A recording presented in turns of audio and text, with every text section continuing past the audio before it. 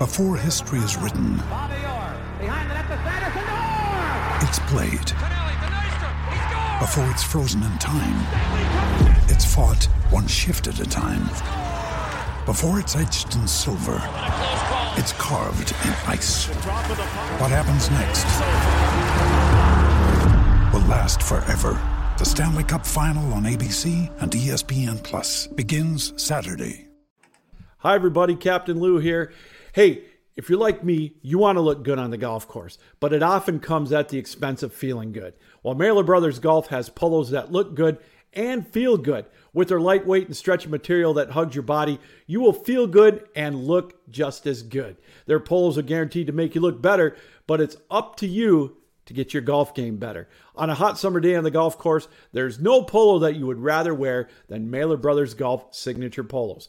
Mailer Brothers Golf has a large catalog of photos with designs for those who want a loud design or maybe more of a sleek and subtle looking design. They also have fun t-shirts, hats, tumblers, and so much more to make your golfing experience that much better. Hey, when you're at MailerBrothers.com, make sure you use the promo code BELLYUP for 15% off your discount. That's the promo code BELLYUP for 15% off. MailerBrothers.com, your place to go for polos and making yourself look good on the golf course. And again, use the promo code BELLYUP for 15% off. That's MailerBrothers.com.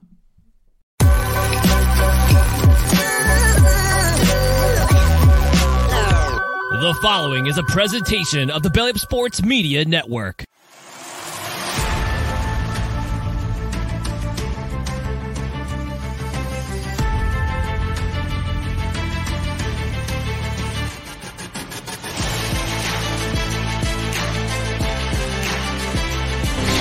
Pressure, throws it to Eckler on the screen. He's got a block to the 10, to the 5, into the end zone. High pass. Did Williams make that catch? My goodness. For a first down, Herbert with time. Now running out of time. Throws on the run. Down the sideline. Caught in the end zone. Keenan Allen for the touchdown. Throws, and again it's intercepted. And that's Asante Samuel. Here's another one. Watch out. How did it feel when Derwin James absolutely powerbombed the out of you on national television? You're listening to the Shock Therapy Podcast with Tyler Lawrence and Zach Alfers. And it's opening day. Padres game got moved from 1 o'clock to 6 o'clock, so we're trying to get this in kind of quick because we want to watch some baseball. I got my Machado jersey on. You got some of your stuff on. I mean, this is a great day, man. It's a great day for baseball, for football, for everything. I'm stoked. It's one of those unofficial holidays, and as a sports fan, you can't help but be excited, especially coming off of, all of the intense matchups we were seeing in the World Baseball Classic. This is a prime time for sports. NBA's wrapping up, NHL's wrapping up. Got the launch of the MLB season, and we are right in the middle of all the excitement for NFL offseason action. So it's a good time to be a sports fan. I'm excited. I think you could hear it in my voice. And so let's get this over with. So watch some opening day Padre baseball. Opening day Padre baseball. They're playing the Rockies. I'm trying to get tickets to Beer Fest tomorrow. There's a lot of giveaways. Have you had a chance to look at all the different giveaways that they're doing? I saw all of the bobbleheads, and they got a pretty stacked lineup. Just with the bobbleheads alone. So, no, I don't have the full promo, but that Padres marketing team has done such a fantastic job these last couple of years.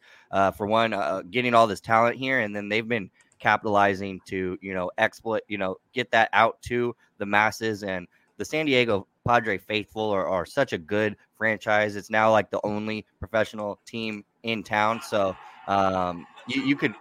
I can't imagine what it's like down there. I'm up here in Northern California, and I'm excited. I can't imagine what the atmosphere is like down in Southern California. I mean, what are your expectations for the Padres this season? Because they have a stacked roster. It's better than it was last year. I mean, anything shy of World Series obviously is But how many wins are we going for here? What is the Padres ceiling? You got to look. To me, it's always short term. I mean, last year we had two of the best teams ever assembled in the Dodgers and Yankees not even make it to the World Series. So nothing in October is guaranteed. So for me, the first step is dethroning the Dodgers as the NL West favorites. And they're not as good as they were last year. No, by they've taken any some stretch of the imagination.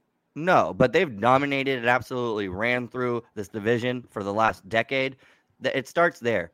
Punch your ticket, win a division title, get that pennant, and then things look good for you coming into October. So that's for me. I need an NL West title. I haven't seen one since I was living in San Diego back when I was 8 or 9 years old, and so love to see that happen. I think that's the first step, and my expectations are win the division, get in the playoffs, have a deep run. Everything else from there is extracurricular because this team is locked up for a good time or for a long time. This core is here to stay. And so Padre baseball is going to be relevant for a while. It's looking like that.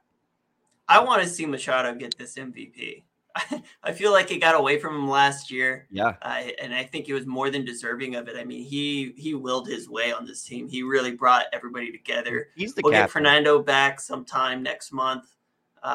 So Fernando should be back here pretty soon. I was really glad that the Padres made it as deep as they did because it really cut down the amount of time he had to wait on with his suspension. Yeah. So that was huge. He's due to return April 20th, and he's due to return April 20th, and that big deep run in the playoffs that we had is a big reason for that. It was expecting to be a couple months into the season, and now we're going to get him midway through the first month. Pretty good spot. And to he's be an in. MVP candidate too. I'm sure he's going to be hungry. I need a Manny MVP. I need a Tatis comeback player of the year. And while we're at it, let's get greedy. Give me Yu Darvish as my Cy Young winner. That's another big one, right? We got Blake Snell baby. starting tonight. I mean, this team is stacked, and I'm really excited to see where it goes. There's a lot of cool giveaways. I know that they're doing Boggart's jersey at the end of the year. Those City Connect jerseys, they're so expensive. It's like $180. The Miami Vice looking ones. Yeah, the Miami Vice. I love those, man. Those are awesome.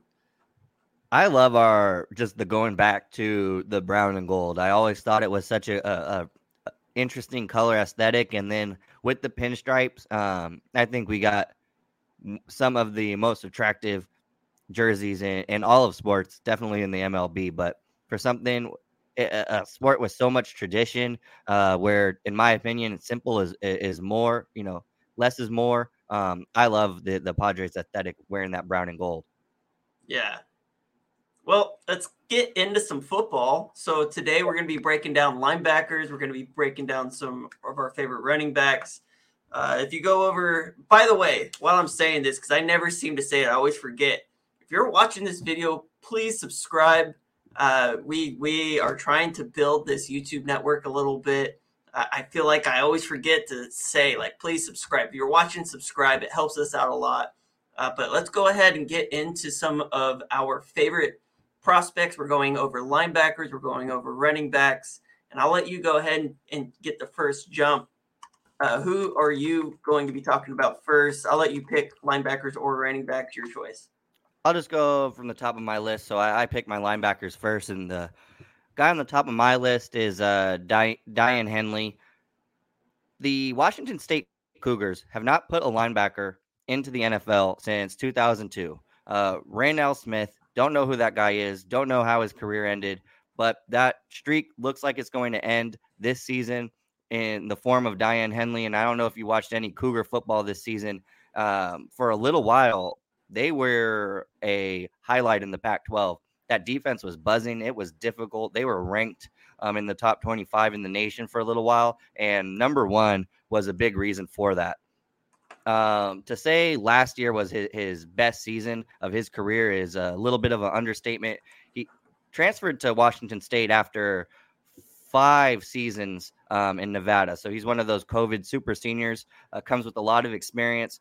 During his time with the Wolfpack, accumulated 150 tackles, 6.5 tackles for loss, no sacks. He did have 4 interceptions his last season with Nevada. But he really put it all together this last season in 2022. 106 total tackles, 12 for loss. He got his first sacks and got 4 of those last season. picked off a fumble, had 2 fumble recoveries, and forced 3 himself. And so he is an interesting story. Not a super recruited prospect. He comes from Southern California, Crenshaw High School, a 2-star recruit at quarterback, and went to Nevada. He played snaps at quarterback, wide receiver, edge, linebacker, safety, nickel, kick returner. This guy is a football player. It's simple as that. He had some injuries through 2019, but like I said, this last season he's coming off of, he was really, really impressive. Received first team all Pac-12 recognition, was the Pac-12 newcomer of the year, went to the Senior Bowl, had a good showing there, and made history as the first Washington State Cougar to be named a finalist for the Butt Kiss Award given to the top linebacker in the nation. And so first thing you're seeing with this tape, this dude can make plays. And Washington State's head coach, Jake Dickert, has so much praise for this kid with his hands usage, his blitzing ability, which is relatively new. He didn't have a single sack during his time at Nevada. I think he is so dynamic in that short area. I think you could see that here on the film. When you are able to, at 6'2", 232 pounds, use that length to your advantage, flash that speed when necessary, you're going to be a problem in the backfield. And he was terrorizing Pac-12 offenses all year. As a tackler, as sure as they come, he knows when to wrap up. He knows the proper technique, and he knows when he needs to lay a lick on somebody. He's going to lay that shoulder and lay a heavy hit on guys. Really came along as a blitzer, like I mentioned, this last season, adding that value as a pass rusher, which is so important, especially moving away from Drew Tranquil, who really saw some success there last season. That would be a nice fit for the Chargers. I think his biggest knock is his inexperience. This guy is a football player who hasn't really found his groove yet. But I think day one is going to add so much juice to an NFL special team lineup. And he had a ton of success as a special team contributor in college. He's lined up in every unit except field goal team in his 6-year collegiate career. And so what you're getting with this guy is a guy who needs a position, but I like him as like a hybrid linebacker, safety, early or later in his career, instantly a special team contributor come day one. I like him. I didn't get a chance to watch a whole lot of him. I hear that he's like really, really good in coverage, right? Like of all the scouting reports I read and everything, like his coverage ability is something that is kind of what shines out. What did you think about his coverage ability? No, I think it comes natural. And it's so interesting when you get a guy who played receiver mostly through his high school career, who played a little bit receiver for the Cougars, and then to switch them, it doesn't always translate. But he kind of has the knack. He knows what receivers are trying to do, and he reads that. He has great instincts. He's always in the right place. Great timing. Very few like pass interference or getting to the ball carrier too early. So he kind of he's coming from the offensive side of the ball, so he has some more knowledge than most players with the lack of experience on the defensive side of the ball. But I think that's going to come with NFL coaching. I think he's a great multi-tool type of player. I think the biggest thing is we don't really have a position for him there. And I think that's so valuable in today's NFL where we're turning into a positionless type of style, and he can do so many things for you. I think he's going to be a tremendous asset to whichever team takes a flyer on him. Where do you think he's going to get drafted at? Most of my guys are kind of a mid-round pick for him, mid to late round pick for him. And I think it's all relying on scheme fit. What do teams need? And I think that goes for everybody. Linebackers are the position that typically fall, right? That's typically what you see. I could see him squeezing into the middle of the second round, but I think I'm honing in on him as soon as the third round rolls around. Henley's on the top of my list, and I think that's going to be his range, mid second round to early third round. I think you get into that third round, you're going to get a tremendous value from this kid.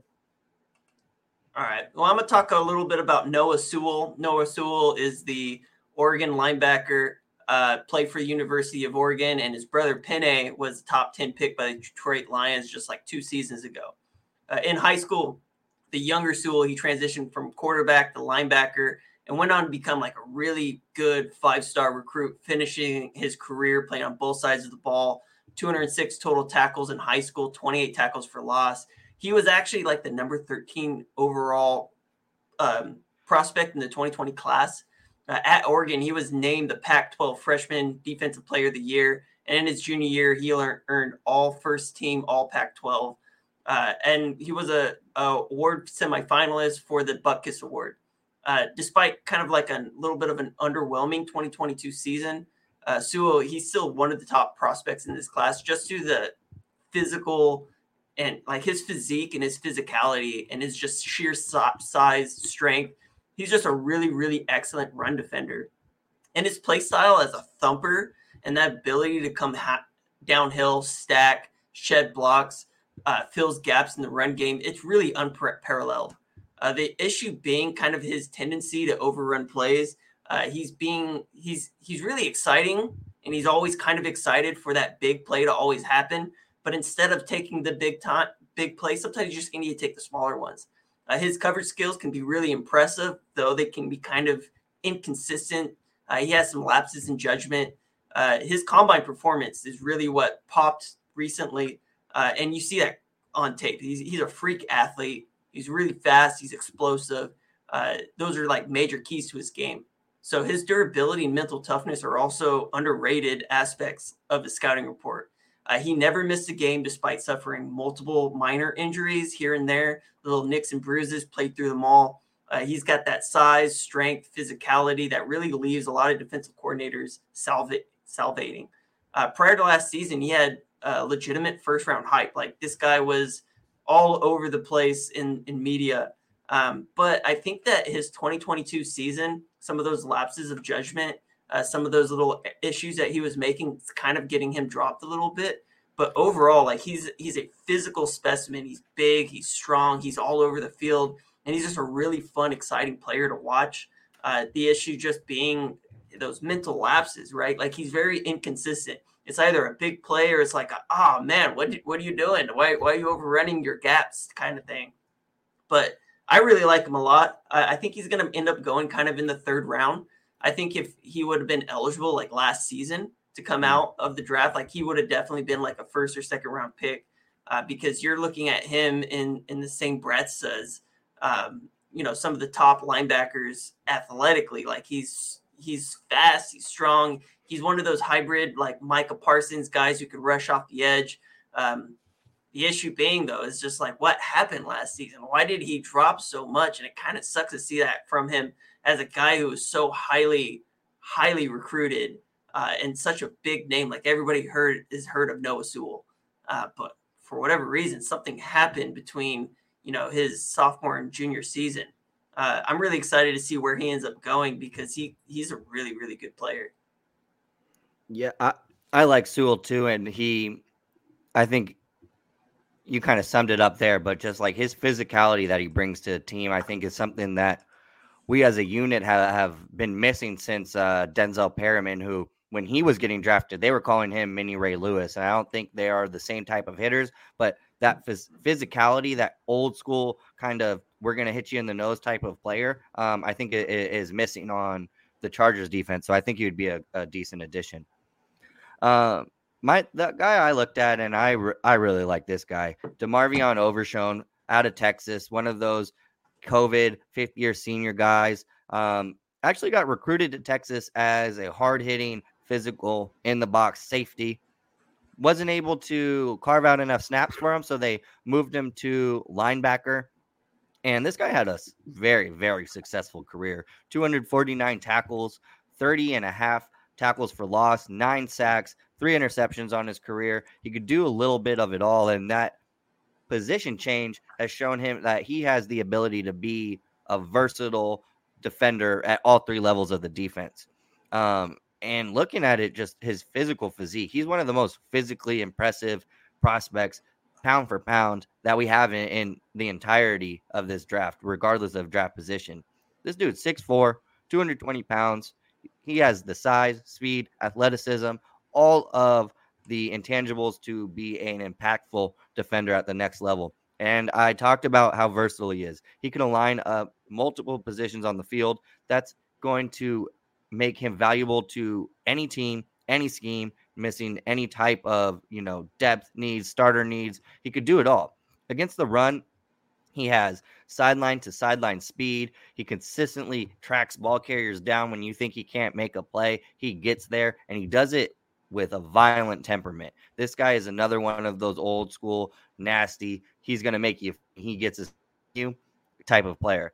And then with that experience as a defensive back, coverage is so key, especially at the linebacker position, right? Your first step is, can they defend the run? But guys are throwing the ball so much. Having versatile defenders in the middle of your defense is so valuable for in today's NFL. With his ability to flip his hips, he gets great depth on his zone drops, and it's going to make him an asset in zone coverage. This dude knows how to make plays. Another guy who can use his length to his advantage, decent in man coverage, knows how to match up with the big tight ends, and can out athleticize, just be better athlete than some of those slot receivers, which is pretty impressive because those guys are some of the best athletes we have in the world. Moving down, I think he can quicken up his processing speed. I think I see him doesn't make a decision as quick as I would like to see at times. That makes him blockable. The inside and guards can get to him and just stall him out of plays. Now, I think he's going to be able to get rid of that because I think his size, he has the strength to get those guys off of him. I think he just needs a little coaching at the highest level to fix that play recognition, and that's just going to come with some time. I think what you're getting with this guy is size and speed.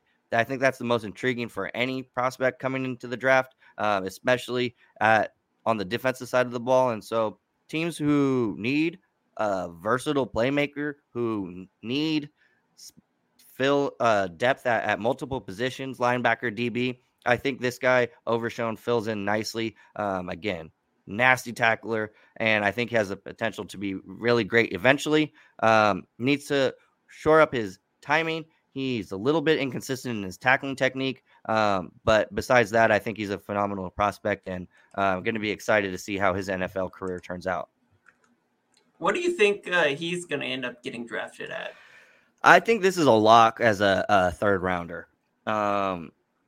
No way. First round's out of the picture. Second round, I think, is too rich, and I honestly think more kind of second half of the third round. I could see him as he was a 5-star prospect. Like, he's another big player who's like had a storied, high school career, and then just didn't seem to do the same, like those expectations.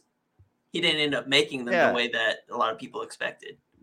No, definitely didn't live up to, his hype coming out of high school, and that's definitely going to affect his draft stock. Still, I think we found his position. He needs to be in the second level of the defense as, one of those in like another, like our money backer, a guy who can do a little bit of it all. He's going to get up in your face. He's going to be able to plug holes against the run. But most importantly, he has that coverage versatility. I just don't think it was a right fit playing in the Big 12 with Texas, with all of that hype. I think it's with the expectations kind of moving away from him. Going in the third round, if not the fourth round, is going to kind of alleviate a lot of pressure off his shoulders, let him get back to what he does well, and that's playing football. When you're bringing all this baggage, it slows down your processing speed, which to me is his biggest problem. We can clear that, not make him the guy that needs to make a play every time. I think that's going to bode really well for his future. And on a Chargers defense, I think that is the perfect formula because you got a bunch of dogs on there. He's just another guy. He's going to make plays. He's going to be heard. But he doesn't have to be every down the guy making the play.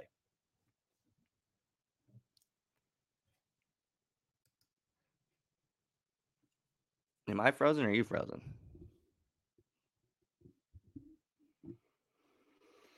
On opening night,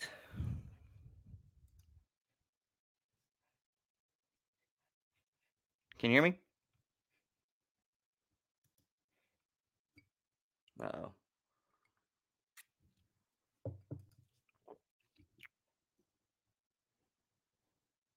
For a second, don't know what happened.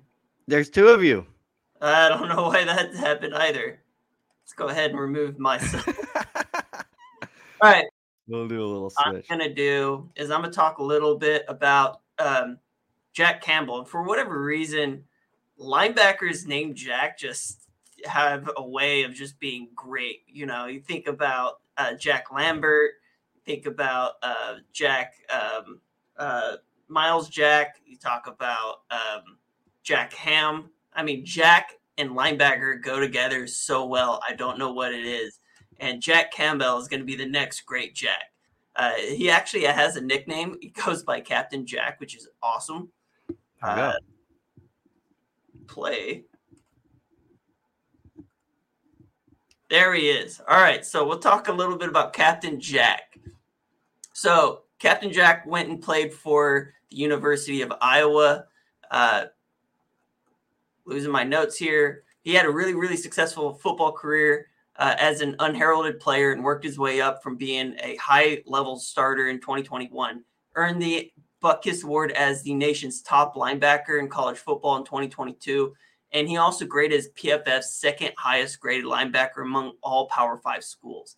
The only player who graded above him was Ivan Pace. He's known for his high-level talent and high character, being a permanent defensive captain during his time at Iowa. He's extremely well-built, 6'5", 250 pounds. I mean, that's rare size. And he's got a really stout base to combat blocks. He has also average range, but he's really strong physical tackler, brings momentum and effort on every down. One of the areas of his strengths is his patience waiting for gaps to open. Very, very patient player. Immediately fills them instead of running himself out of position, which is something a lot of young linebackers tend to do. They either run themselves out of position or they don't get there fast enough. He's a guy who really scrapes and finds where that hole is going to be and fills it in a hurry. He's also got great awareness to scrape blockers and kind of limit the amount of space in between gaps, and it forces running backs to make a decision, and he's there, right there. So he isn't particularly twitchy. He's not some of the bigger athletes you typically are seeing at the position. You're seeing a lot of safeties that are converting into linebacker, and they're really athletic. And that's kind of like the big thing in football right now is those athletic linebackers who can get sideline to sideline. That's not his game. He's a physical, run-stopping, get down into the gap and get nasty type of player. He's not the type of player you're going to want to move into the slot, but he graded exceptionally well in coverage with 2 interceptions. He's a really, really good hooks and curl kind of defender. As a true Mike linebacker, and he is a true Mike linebacker, he's got the right skills for the position, and he's got the leadership that you're going to want from the middle of your defense. His combination of size, athleticism, play recognition, he's got great gap discipline, he's got coverage ability, and he's just a really playmaking type of player that you're going to want in the middle of your defense with arguably the highest floor of the entire draft class in terms of all linebackers. He can be a really, really high-quality starter on an NFL defense for decades. And he's got a place as a defensive leader waiting for him wherever he goes because he's got that high character and high communication, constantly talking to defenders around him. His current draft projection, he's kind of like a top 50 fringe type of player, a top 5 player at his position, hands down, without a doubt. And he's a defender who's tailor-made for that Mike linebacker role. I just really like how nitty and gritty he is. And I think that he's going to go in the second round and be a stalwart type of player in the middle. I love everything I see from this guy, and I love his physicality. I love his effort. And for whatever reason, Iowa just breeds linebackers. They're really, really good at developing that position group. And he's just a really fun player to watch as well. Overall, it just seems like every guy that comes out of Iowa is just a tough dude. Yeah, they breed linebackers position like no other. Well, the Jackhammer is coming to the NFL stage near you. And I love that nickname, Captain Jack. That's Captain Jack's awesome. No, sweet. And you said 4-year captain? Yeah, 4-year captain. It comes with the territory. You got to earn a name like that. And so a guy I'm talking about, last linebacker on my list is Auburn linebacker Owen Popo. And this guy has more of a traditional collegiate career, 4 years, got there as a freshman and is leaving after his 4th season. And I think this is another guy who really, really sought after coming out of high school. He was a consensus 5-star recruit. You talk about any type of list, he was on that one. And he comes out of high school, mind you, running 4.47s, jumping a 40-inch vertical, has a 4-second shuttle time, like out of high school. So obviously the Blue Bloods, the Alabamas, the Georgias, the likes of Michigan, they threw offers at him, but he decided. See that hit again. Hold on 1 second. Let's restart that. This dude wants to play football, and so because of he didn't come out of high school to just go and take special team snaps. This dude wanted to play, and as a freshman, appeared in 13 games. He appeared in double-digit games every year of his career, minus 2021 when he was dealing with some injuries. But the dude is back. I think 256 tackles, tough to do. 15 for a loss, 8 sacks at the linebacker position, 7 passes batted down. This guy is a standout. He really burst onto the scene last season, earning recognition as a Butt Kiss Award semifinalist with 91 tackles and 3 tackles for loss, 2 of those sacks, a pick, 3 deflections, and 2 forced fumbles all in one season. Now, I mentioned the injuries, but I think the potential, the upside of his athletic ability, I think that's what's going to get him drafted. Well leveraged. He has a compact frame, great proportional length, and he's not going to lose out on the strength that he needs to be successful at that position, despite being long and lanky. And he brings just absolute explosive athleticism. Also adds that long speed to track guys from sideline to sideline. With that length that he has, he's able to shed blockers very, very effortlessly. And he attacks blockers. He, like just how he attacks ball carriers, if someone is in his face threatening to keep him away in between, he's going to blow you up and he's going to get off you more likely than not. Where he needs to improve, working on those pursuit angles. Now he can get to the guys. I think he might rely on his athletic ability a little too much. So just be more disciplined with his pursuit angles. I think that's going to help his game. He's not a great coverage guy. This is a purebred linebacker. Not really asked of him in high school because he was just lighting dudes up. And so he's definitely going to need to adapt, learn how to carry routes, get proper depth in zone coverage. That's something that he is lacking. Now, even being super strong, there are times where it doesn't make sense. Like the play strength doesn't show up every play. So he needs to get a little more consistent in that regard. But with the dynamic, his potential and what he could become, the unique build, the unique athleticism, just that combo, I think is going to get him drafted. Now, I don't see him go. I think he's a day 3 pick. He has some things he needs to work on, but I think he'll get there eventually. He was actually in Jason Reed's Bolt Beat draft going to the Chargers in round 5, adding some depth at that position. I think it would be a great fit at round 5. I'm taking this guy because I think the potential is there. He just needs some things he needs to work on. And I think that is all manageable. And you're going to draft on athletic ability. He has that. Needs to tighten up on the position-specific details. Gotcha. I'm going to talk a little bit about Tulane's linebacker, Dorian Williams, who's been getting a lot of hype as a really good core special teams type of player. He was a 3-star recruit from South Carolina who made a name for himself at Tulane as a dependable player on defense and special teams. He led the AAC, the American Athletic Conference, in tackles in 2020, and he's a really well-respected leader within their program. He has the kind of athleticism you'd expect from a 230-pound linebacker, combined with the physicality you would expect from like a heavier one. He's got a pretty solid frame and the necessary movement skills to drop in coverage, pursue the football sideline to sideline, though his angles can be kind of hit and miss. He can close distances pretty much in a hurry when cutting off routes, and he flows outside the tackles really well. He plays with a hot motor. He's got proven capable of navigating tight quarters to find the football. He struggles to take on and play through contact. He's not the biggest guy overall. His balance when taking on blocks is kind of poor, and his ability to deconstruct blocks and get off of them and find the ball carrier is kind of below average. He's made his share of highlight reel plays as a Mike linebacker in college. He projects to be more of a core special teamer kind of in his career, though. One thing that is impressive about his college resume is all of the special teams reps. He's got over 700 reps across 4 seasons. So he plays a lot of special teams, and a team that's going to be drafting him kind of toward the 6th, maybe 5th round is going to be looking at him to play as a core special teamer because that's what he excels in.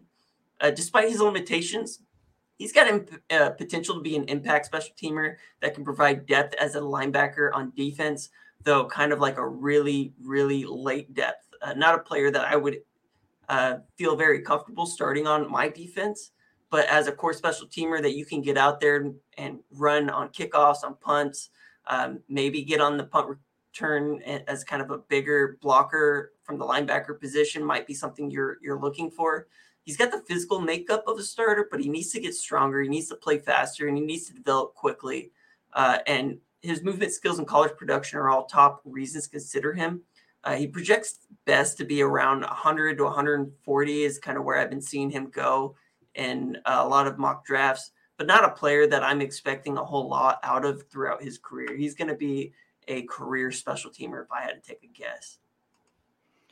Well, and there's a role, though, for that. Those guys, and I think we're seeing it with the Chargers, who have neglected that phase. You can have core special teamers be successful. I'm thinking of, we had a Charger, Darryl Stuckey. What did that guy do? Nothing but make plays on the third phase of the game. And so there is value in that type of guy. We also have one of our own. We have our own Iowa linebacker, ironically. I can't think of his name right now. Chargers depth chart, taking a look at his name right now. But we have our own core special teamer, Nick Niemann. Nick Niemann is that kind of player with four like high 4.4 speed, right? A guy that can get down the field on kickoffs, pretty reliable tackler. Not a guy you want to play in the middle of your defense, but a guy that you can rely on in special teams to provide some sort of and I think he led in the preseason all players in tackles for special teams as a preseason guy. He did, and then I want to say he was the rookie special teamer of the year his rookie season. Yeah, so there's a role for that type of player. And I think this guy is going to be one of those similar types of guys who's a career special teamer. And you see a lot of guys. Matthew Slater made his money as a wide receiver playing special teams as a 4-time Pro Bowl special teamer, because guys that can get down the field and tackle, even if they're not a linebacker or a small defensive end, there is room on a depth chart for a player like that. And he'll get drafted for sure. He'll find a spot. Let's move on to. Do you want to get your first running back out of the way? I'll let you get first because I already got Zach Charbonnet pulled up on the screen. So why don't you go ahead and tell me a little bit about Zach Charbonnet, because this is one of my favorite linebackers in this entire class, or running backs in this entire class. I'm stoked on this guy. Coming into the draft after a successful 4 years in college. Very, very strong resume, especially these last couple of seasons. Started off his career, went to Michigan, transferred in 2021 to UCLA, and absolutely exploded onto the scene. In 2 years playing with the Bruins, nearly 2,500 rushing yards, averaging 6.3 yards per carry, 27 total touchdowns, 61 catches, 518 yards, 8.5 yards per catch. This dude, 3,000 all scrimmage yards. This dude can light up the box score at 6 foot, 214 pounds. A team like the Chargers, who needs a traditional bell cow running back, Charbonnet can fill that role. Now, he brings you the size. He has the strength. This dude can get downhill and has excellent vision and patience to add on top of that. At his best, getting downhill north to south, when he's able to be that one cut, 1 foot in the ground, hit the hole and hit it with a full head of steam, that's where he's at the best. Very similar running style to a Derrick Henry, though he's not, the massive human being that King Henry is. Now, what he does bring that is outstanding contact balance. You're not getting this guy down with arm tackles. He's very powerful as a runner, uses that low, stronger body to always fall forward, and maybe not the most physically imposing kind of guy. He does know how to make guys miss, and he's very, very calculated with when he decides to make cuts, when he decides to get guys leaning, and when he decides to go through guys. Now, and he's able to do that too in full speed in the open field, make those cuts and not lose any acceleration, which is definitely doesn't translate to all types of running styles. Now, maybe not the most versatile receiver, but as a team like the Chargers, we don't need a pass catching back. We got plenty of those. But still has soft hands. He's able to do it, just not the route runner. So I do think he's going to be nice in a Kellen Moore system where He's we're going to so get dangerous in space, like screens, like in the screen game. Oh my gosh, like this guy is so fun. I don't know why he's not getting some of the same hype as Bijan. No, Well, I think what you're seeing with Bijan is he's elite in both run and the pass. Charbonnet is no slouch, but he's not the route runner that Bijan is. No, he's not. But I think for skill fit, like we don't need that. We need a serviceable 3-down bell cow type of running back, and that's what Chardonnay is going to be. Maybe you want to talk about he's not going to be great because he doesn't have the breakaway speed. He's not able to break off long runs. But this dude is going to put fear into the first couple levels of the defense and absolutely terrify the third level. Because now, and I think he's very, very crafty, and when things are not being blocked perfectly, he's still able to churn out positive yardage. Overall, I think this was one of the easiest guys I looked at. He's going to be an NFL starter at the running back position eventually. The instincts are there, the vision, the size, the power, everything that you want from an NFL running back, he has it. And so I see him. You're talking about him as a third-round pick right now. That's tremendous value. It's a devalued position, but for the Chargers who lack that physical presence from a physical position, I think Charbonnet makes a lot of sense. I don't think Charbonnet is going in the third round. I got to be honest. I have a first-round draft pick on this guy, kind of a late first-round draft pick. And I like him. There's no way he makes it out of the second round. I have him graded over Jamari Gibbs. I know a lot of people like Jamari Gibbs because Jamari Gibbs has that kind of dual threat ability. But Zach Charbonnet is a better running back than Jamari Gibbs is. Nice. Jamari Gibbs is a weapon because he's a shifty, fast type of player. But Charbonnet is a true running back, right? Yeah. And I don't think that the gap between him and Bijan is all that big. I mean, you're talking about a guy that Chip Kelly loves. He loves this guy. He beats his hands on the table for Charbonnet. Charbonnet, if he would have came out last year, he would have been a first-round draft pick. Well, I like the player. I just see the position is constantly being devalued, and I think there's a lot of other the positions that teams covet, like the receiver, the edge, the tight end position. I just think there's a lot more to be had early on, but I could see him sneaking in there. 4.5 speed, 37-inch vertical, 10.5 or 10-foot 2-inch broad jump. Also threw up 18 reps on the bench. So, like you said, traditional running back brings all the size and strength combinations that you would want from a prospect with the production. He's coming off two of the best collegiate back-to-back years that we've seen from a college running back in a while. And this guy Also, can. let's talk about this for a quick sec. You know, he was a starter as a rookie for the University of Michigan. Yeah. Right? As a rookie. And then he ends up losing his starting position to Hassan Haskins. And then he ends up transferring to UCLA, and he gets better with with a coach who specializes in developing running backs in Chip Kelly. There's a lot to be said about that. Like Charbonnet is going to be a bell cow running back in the mold of like a Nick Chubb. In 3 years, he's going to be one of those bell cow backs who just does it all for you. I like that comparison. I think you're spot on there. All right, I'm gonna talk. We have to talk about Bijan because Bijan is the one running back that is being mocked to the Chargers. No other running back I have seen being mocked, and it's all over the whole Austin Eckler fiasco.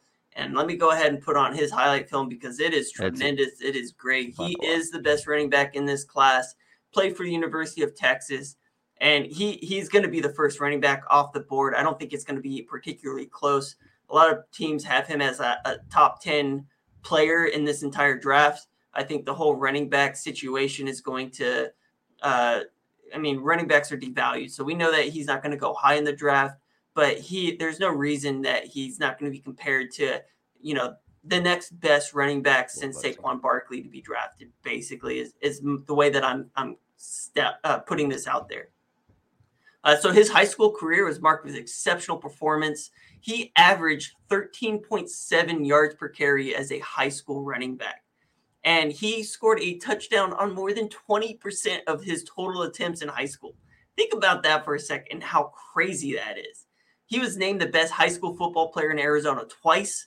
As a junior, he was the best football player.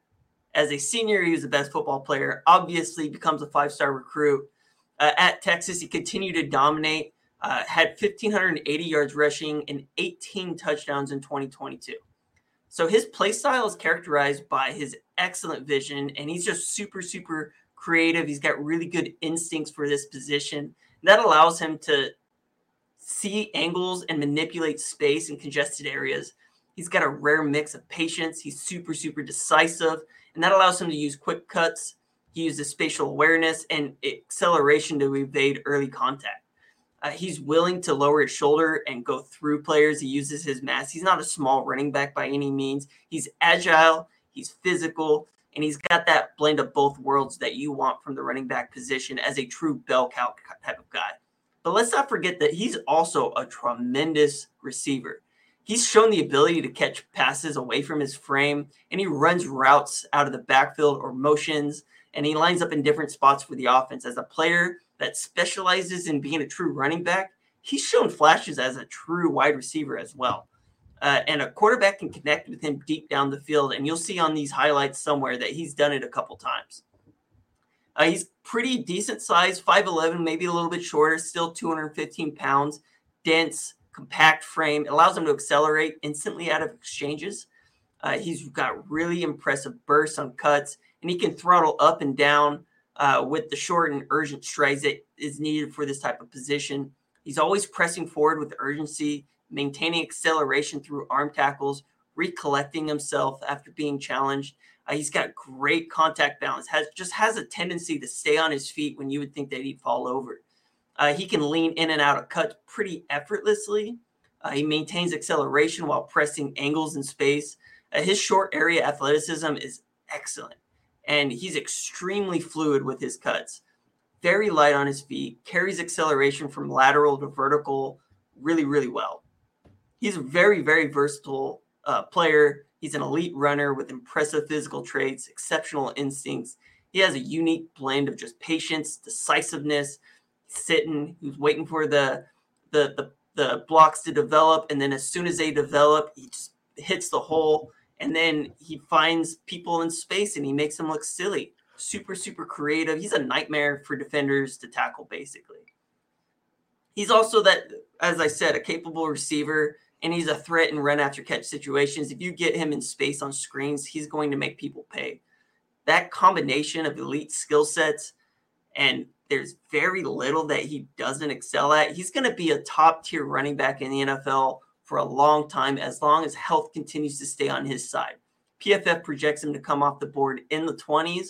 I would not be surprised if he was a top 10 pick because he is special, and special players get drafted earlier than everybody projects.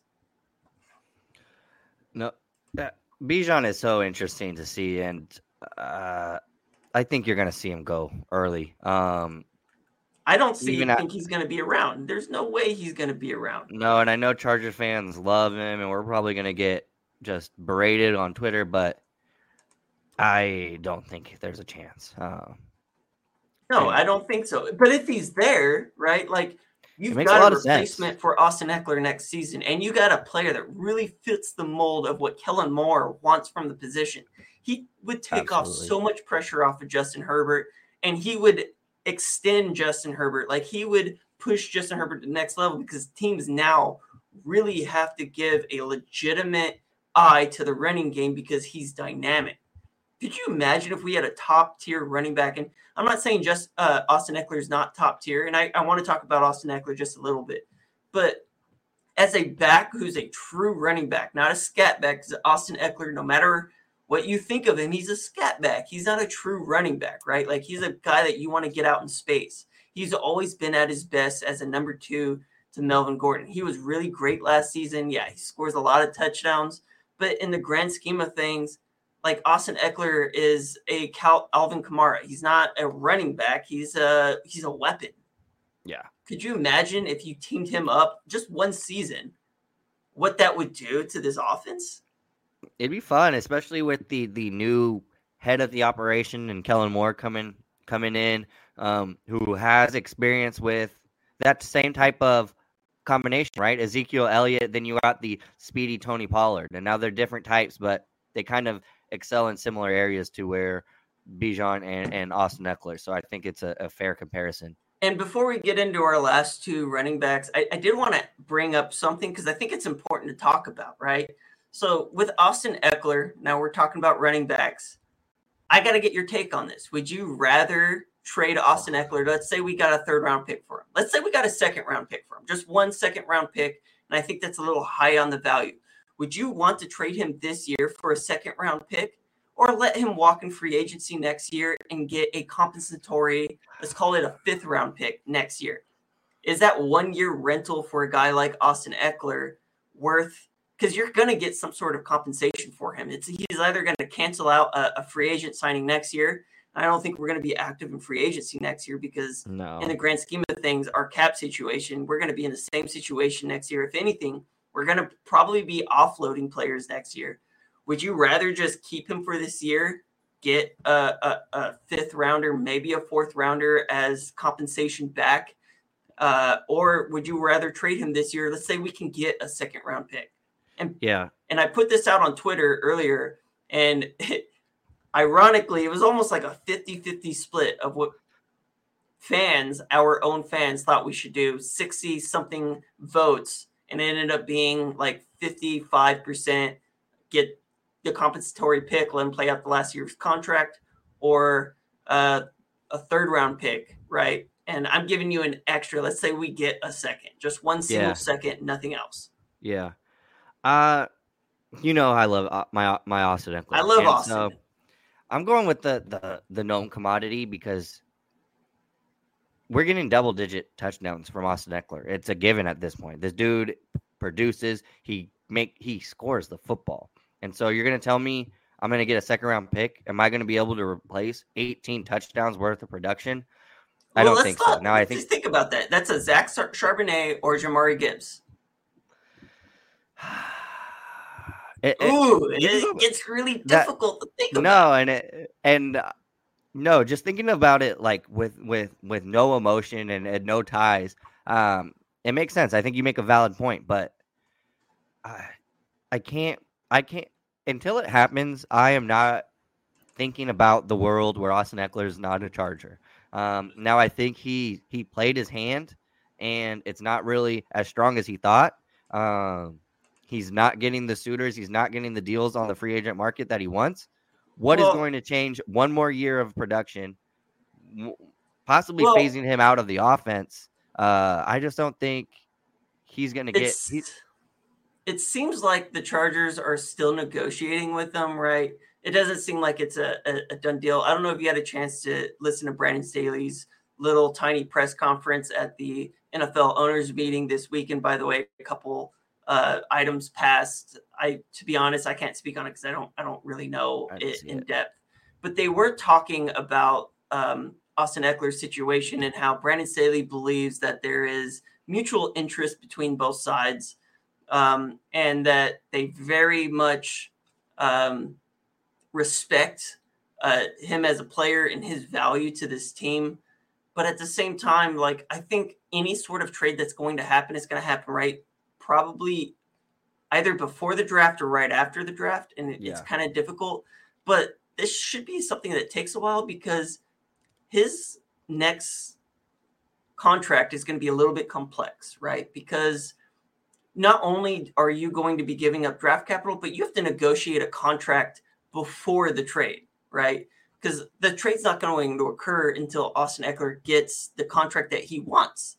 And so any team that is going to trade for him has to negotiate with him, which is a time-consuming process. Mm-hmm. So I'm not saying that it's not going to happen and that the way things are looking right now, it's not like he's not getting what he deserves.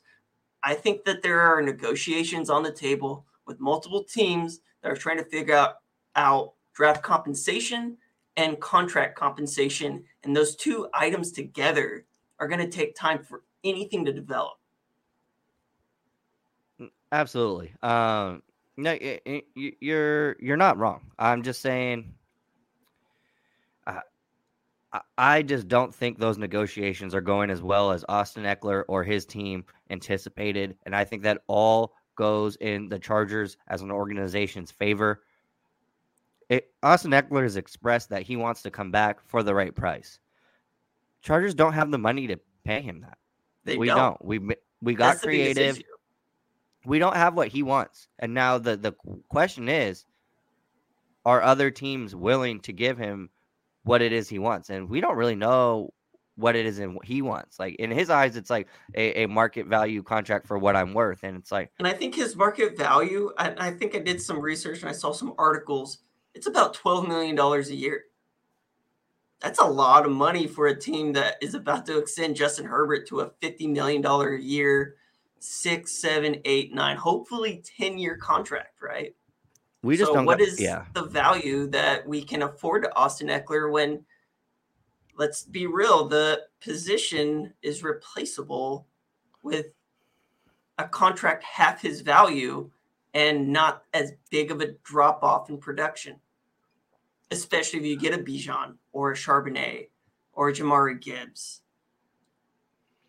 Let's get into this because I want to watch the Padres game.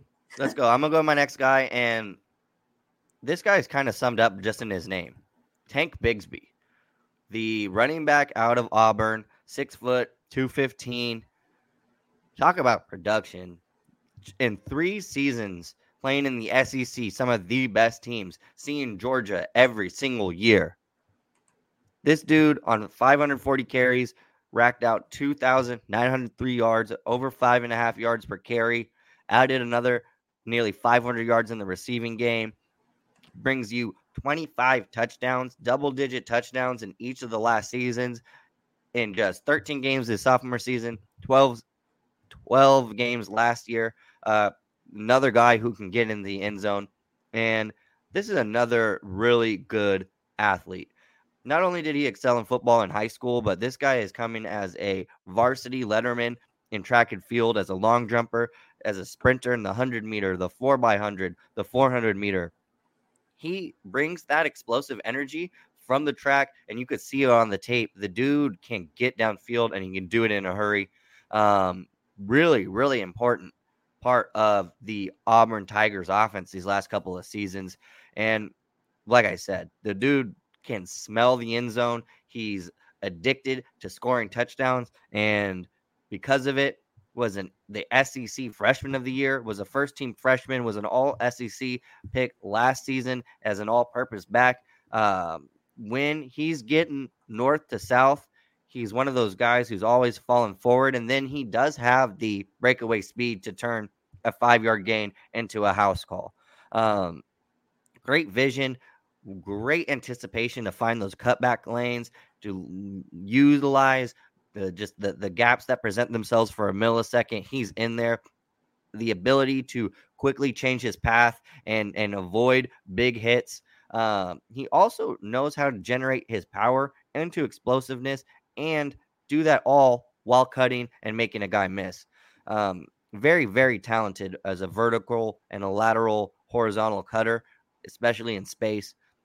Has adept processing skills, knows how to really exploit those gaps in the running zone concepts, and does a really good job of reading the defensive line leverage. He uses the path that guys are coming downhill to his advantage. Once he breaks into the open field, you're looking, it's a track meet. Good luck trying to catch this guy from behind. You're seeing that track background hopping off the screen right here. That ability to turn 40-yard runs into 100-yard runs. Really also, I think a quiet part of his game is his ability to get up into the pocket as a pass protector. Wasn't always there when he got to Auburn, but definitely becoming more and more reliable as a blocker this last couple of seasons. And when he's able to get his lower body and explode that into defenders, sometimes you can see him going a little too high and getting cut, but I think getting him in the right system, he's a very, very talented guy, quick with his processing, especially in zone schemes, vision, the footwork, all of that's there. I think you could kind of see with his size, his build, especially the touchdown production. People are talking about him as the next Dalvin Cook. They're talking about him as this year's Kenneth Walker. I don't love comparisons, but you can't help but notice that those guys with the size, that blend, with the production on top of it, teams got this guy on their radar, and he's going to become a standout running back. I think it'll take a couple seasons, but Tank Bigsby, watch out. Auburn prospect, he's going to go third-round pick is safe for him, but I think this guy is a bruiser, and I'm excited to see his play at the next level as well. I'm going to talk about Tajay Spears. For whatever reason, Tajay Spears is not getting the same amount of hype as some of the other great running backs, and I don't get it. So he played his college football at Tulane, kind of not the football school you'd expect.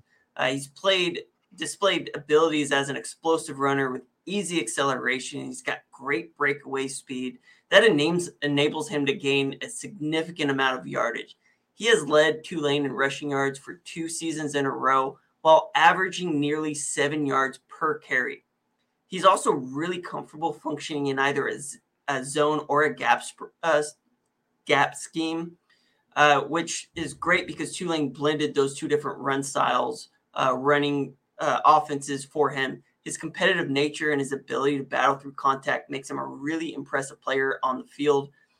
He's got a kind of a narrow build, which kind of holds him back and it limits his potential as a true workhorse back. And he's probably more suited to be a complementary piece at the next level. His modest production as a pass-catching back, coupled with that inconsistent performance in pass protection, it raises concerns about his ability to fill in at that role. Tulane really missed on an opportunity to really get him involved as a pass catcher and as a returner up to the special teams units. That would have really made him much more appealing to NFL teams, but Tulane just didn't do it. But if you look at him, he's got a lot of the skill sets that could suggest he could be dynamic in that role. Last season, he had over 1,500 yards rushing. That's elite production on any school. It doesn't matter where you're going to school at. He also scored 19 touchdowns. He's good at forcing missed tackles. He had 66 last season, which ranked in the 30s among all football players. And he had 1,052 yards after contact last year, which ranked the 6th most in the NCAA. What that tells me is that breakaway speed, like that ability to hit the big play, it's always there. His big play ability and those competitive instincts makes him a really valuable asset for really any team. While most teams are going to want to focus on the lack of his size, Spears has shown the potential to become a truly dynamic second option. He's small, 5'10", 201 pounds, but he's big. He's got big hands. He has 10-inch hands. For a guy that small to have those big of hands, and then you take into account that he tested really, really well in explosiveness drills at the NFL Combine. Any player getting over a 6-inch vert is pretty dynamic. He was at 39. A broad jump, 10.5 feet. I mean, those are elite numbers that shows his explosiveness. He also put up 18 reps of 225 on bench press as a smaller player. You look at that and you go, I can see some things here that could translate to the NFL level. He's an explosive runner. He's got easy acceleration. He's got that breakaway speed. He's got competitiveness. He's got instincts. Really, he's going to be a really valuable player. One of my favorite prospects in this class. I've got a second-round draft pick on this guy because I just see him like he's really, really good. And I think that when you take into account like the small stature and the fact that he's not let's be real, like he's not an every down back. But if a guy like Jamari Gibbs is getting second-round hype, why is this guy not? Because he's very similar in that skill set. He just doesn't go to the big school of Alabama or Clemson or some of the big schools that you're looking for. He went to school at Tulane, but like this guy, like watch all of these breakaways and all these big plays that he's getting, and he forces his way into the end zone. I mean, he had 19 touchdowns. Look at him just run through contact there. Like, yeah, he's small frame, but he does big things. Like, watch this. Watch it. Like, get off of me. And making guys miss and getting into the corner and beating people in the corner for the touchdown. 19 touchdowns, that's tremendous value. And he's making guys like, I love everything about this player. I think he's underhyped. And I think he's going to get drafted a lot higher than a lot of people were expecting. I went looking for scouting reports on this guy to kind of use as a foundation for some of the things I was going to say. And I couldn't find almost anything. Like nobody wanted to break him down all that in depth. You go to PFF and they end up putting, now here's a guy. Like they don't have any information on this guy, but just watch him go. Like watch him, all these cuts and breaks. He's a tremendous football player and somebody's going to find a gem. This is going to be your James Robinson who went undrafted type of guy. I like it. All right. Last guy on my list. We're going to keep with the small frame running backs. I don't think the fit schematically makes sense for the Chargers and what they need from the position, but I really, really like the tape of Deuce Vaughn out of Kansas State. That Kansas State football program has been up and coming for a while now, playing in the Big 12. It's not a slouch type of conference. Kansas State is a legitimate football program right now. And Deuce Vaughn, this dude was fun to watch. Now, he's only 5'6". He's only 176 pounds. I know there's larger, more crazy, more imposing type of players, but he's the outlier here. He's and you so can just take a look at his stats. Every season, he's had at least 1,000 all scrimmage yards. These last 2 years, sophomore season and his final year, over 1,800 yards. And so on his career, 5,000 total yards of all scrimmage yards, 43 total touchdowns in 3 years on the ground, also added 7 through the air. Really, really versatile player. This guy is fast. You said it. And now I know he's not going to scare guys once he gets in, onto the field come pregame, but his ability to churn out yardage, his ability as a receiver, which is extremely threatening, that's what's going to cause people mismatch problems. That agility, that speed, there's not a lot of guys that can keep up to him regardless of stature. And now with that speed, he gets out of a lot of close corner situations where you think he's balled up by a bigger defender. It doesn't matter. He uses that vision. He uses that quick short area agility to get out from underneath that. He knows how to let his blocks develop in front of him before exploding through the hole and churning out big play after big play for those Wildcats last season. The receiving skills are, I think, where he really, really shines. You see that just snags the ball out of the air and then instantaneously knows how to make guys miss, loves to dance and get around guys. I get the size limitations. He's not massive. He's not a good fit for what the Chargers need. But for a team who doesn't have the Austin Eckler, doesn't have an Alvin Kamara, who needs a yard after catch, a big play type of player, he brings that. Now, because of his size, he's going day 3. He's going to be a late pick. But his playmaking ability, that's all there. That agility in short areas, that's going to make him valuable, especially in a scheme that can scheme guys open and get playmakers into space. Deuce Vaughn, he's going to make a lot of plays at the next level. It's just a matter of, can we get him in the right role? He's not going to be a bell cow running back. He's going to need a Melvin Gordon to his Austin Eckler. And they're not the same in style at all. Austin Eckler is a much more physical running back than Deuce Vaughn. But still, I got a comparison for you. Go for it. What do you got? All right, here's my comparison.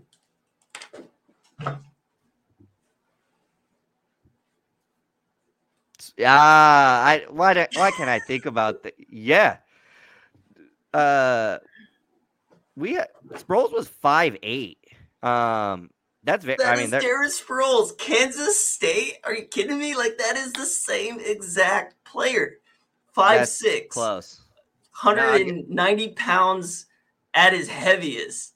I mean, he's that twitchy guy that you're gonna throw on kick returns and punt returns, and he's just that's who he is. He went to Kansas State. He looks just like him.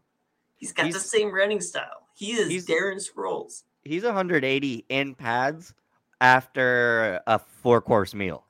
So now Darren Sproles definitely added some weight when he got into the NFL. If Deuce Vaughn can do that, you got a versatile kick returner, punt returner type of guy, and an absolute dynamite in the jet sweeps, the screen game. This guy can make plays, just a little small. So needs to find the right landing spot. But I think he could turn out a decent career at the next level. All right, I'm a break down our last player. I'm going to talk about Zach Evans, Ole Miss running back.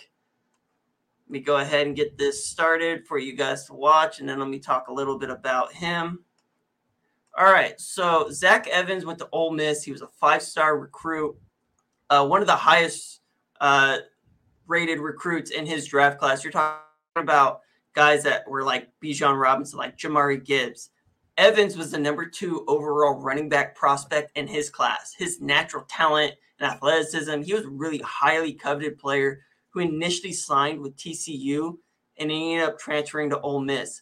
As an NFL draft prospect, Evans has been endlessly compared to Robinson and Gibbs as one of those guys that you just look at and you compare their careers together, and he's going to be one of those guys you compare their careers together for a while. He may not be at the same level as a prospect today, but he's got a lot of comparable upsides to those counterparts, and he's very, very good. Very, very good in his own right. He's known for that natural running ability and well-proportioned frame, which is easily projectable to the next level. With his frame, he also brings an elite long track explosiveness, an exceptional long strider, and acceleration in space.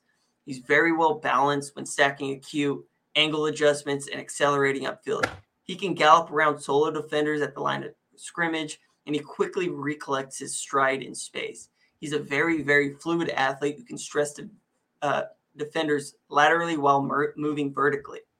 He's never run for over 1,000 yards in his career, but it's more of the fact that he's been in such deep running back rooms his entire career. It's not lack of effort. It's not lack of talent. It's just situation and where he's been. So last year, he split the backfield with Quentin Judkins, who had over 1,500 yards rushing for Ole Miss last year. And he's the true threat. He's a guy that's going to go in the first round next season.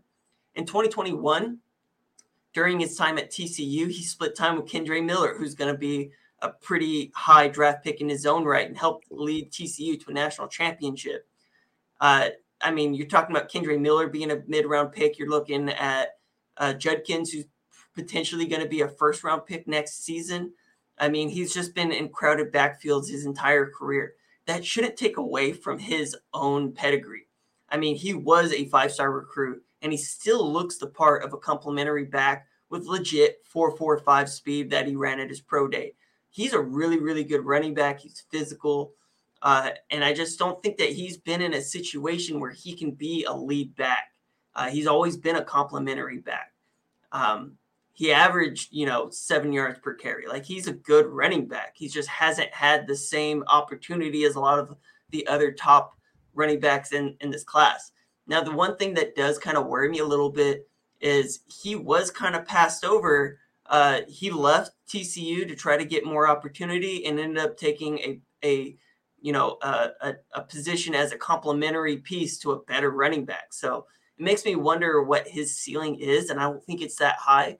But as a player who showed that he can be physical, he can run around defenders, I just wonder whether or not he's going to be what you want him to be. I mean, look at him break those tackles and then continue to just run, drive his legs, stay on his feet. He's excited. I don't know what his ceiling is. I feel like he's got a really low floor and he's got a really high ceiling, and those are your typical boomer bust prospects. We'll see what ends up going with him. Any closing remarks on these running backs? Any thoughts on some surprises that you may have watched? I want to know what your thoughts are of Jamari Gibbs.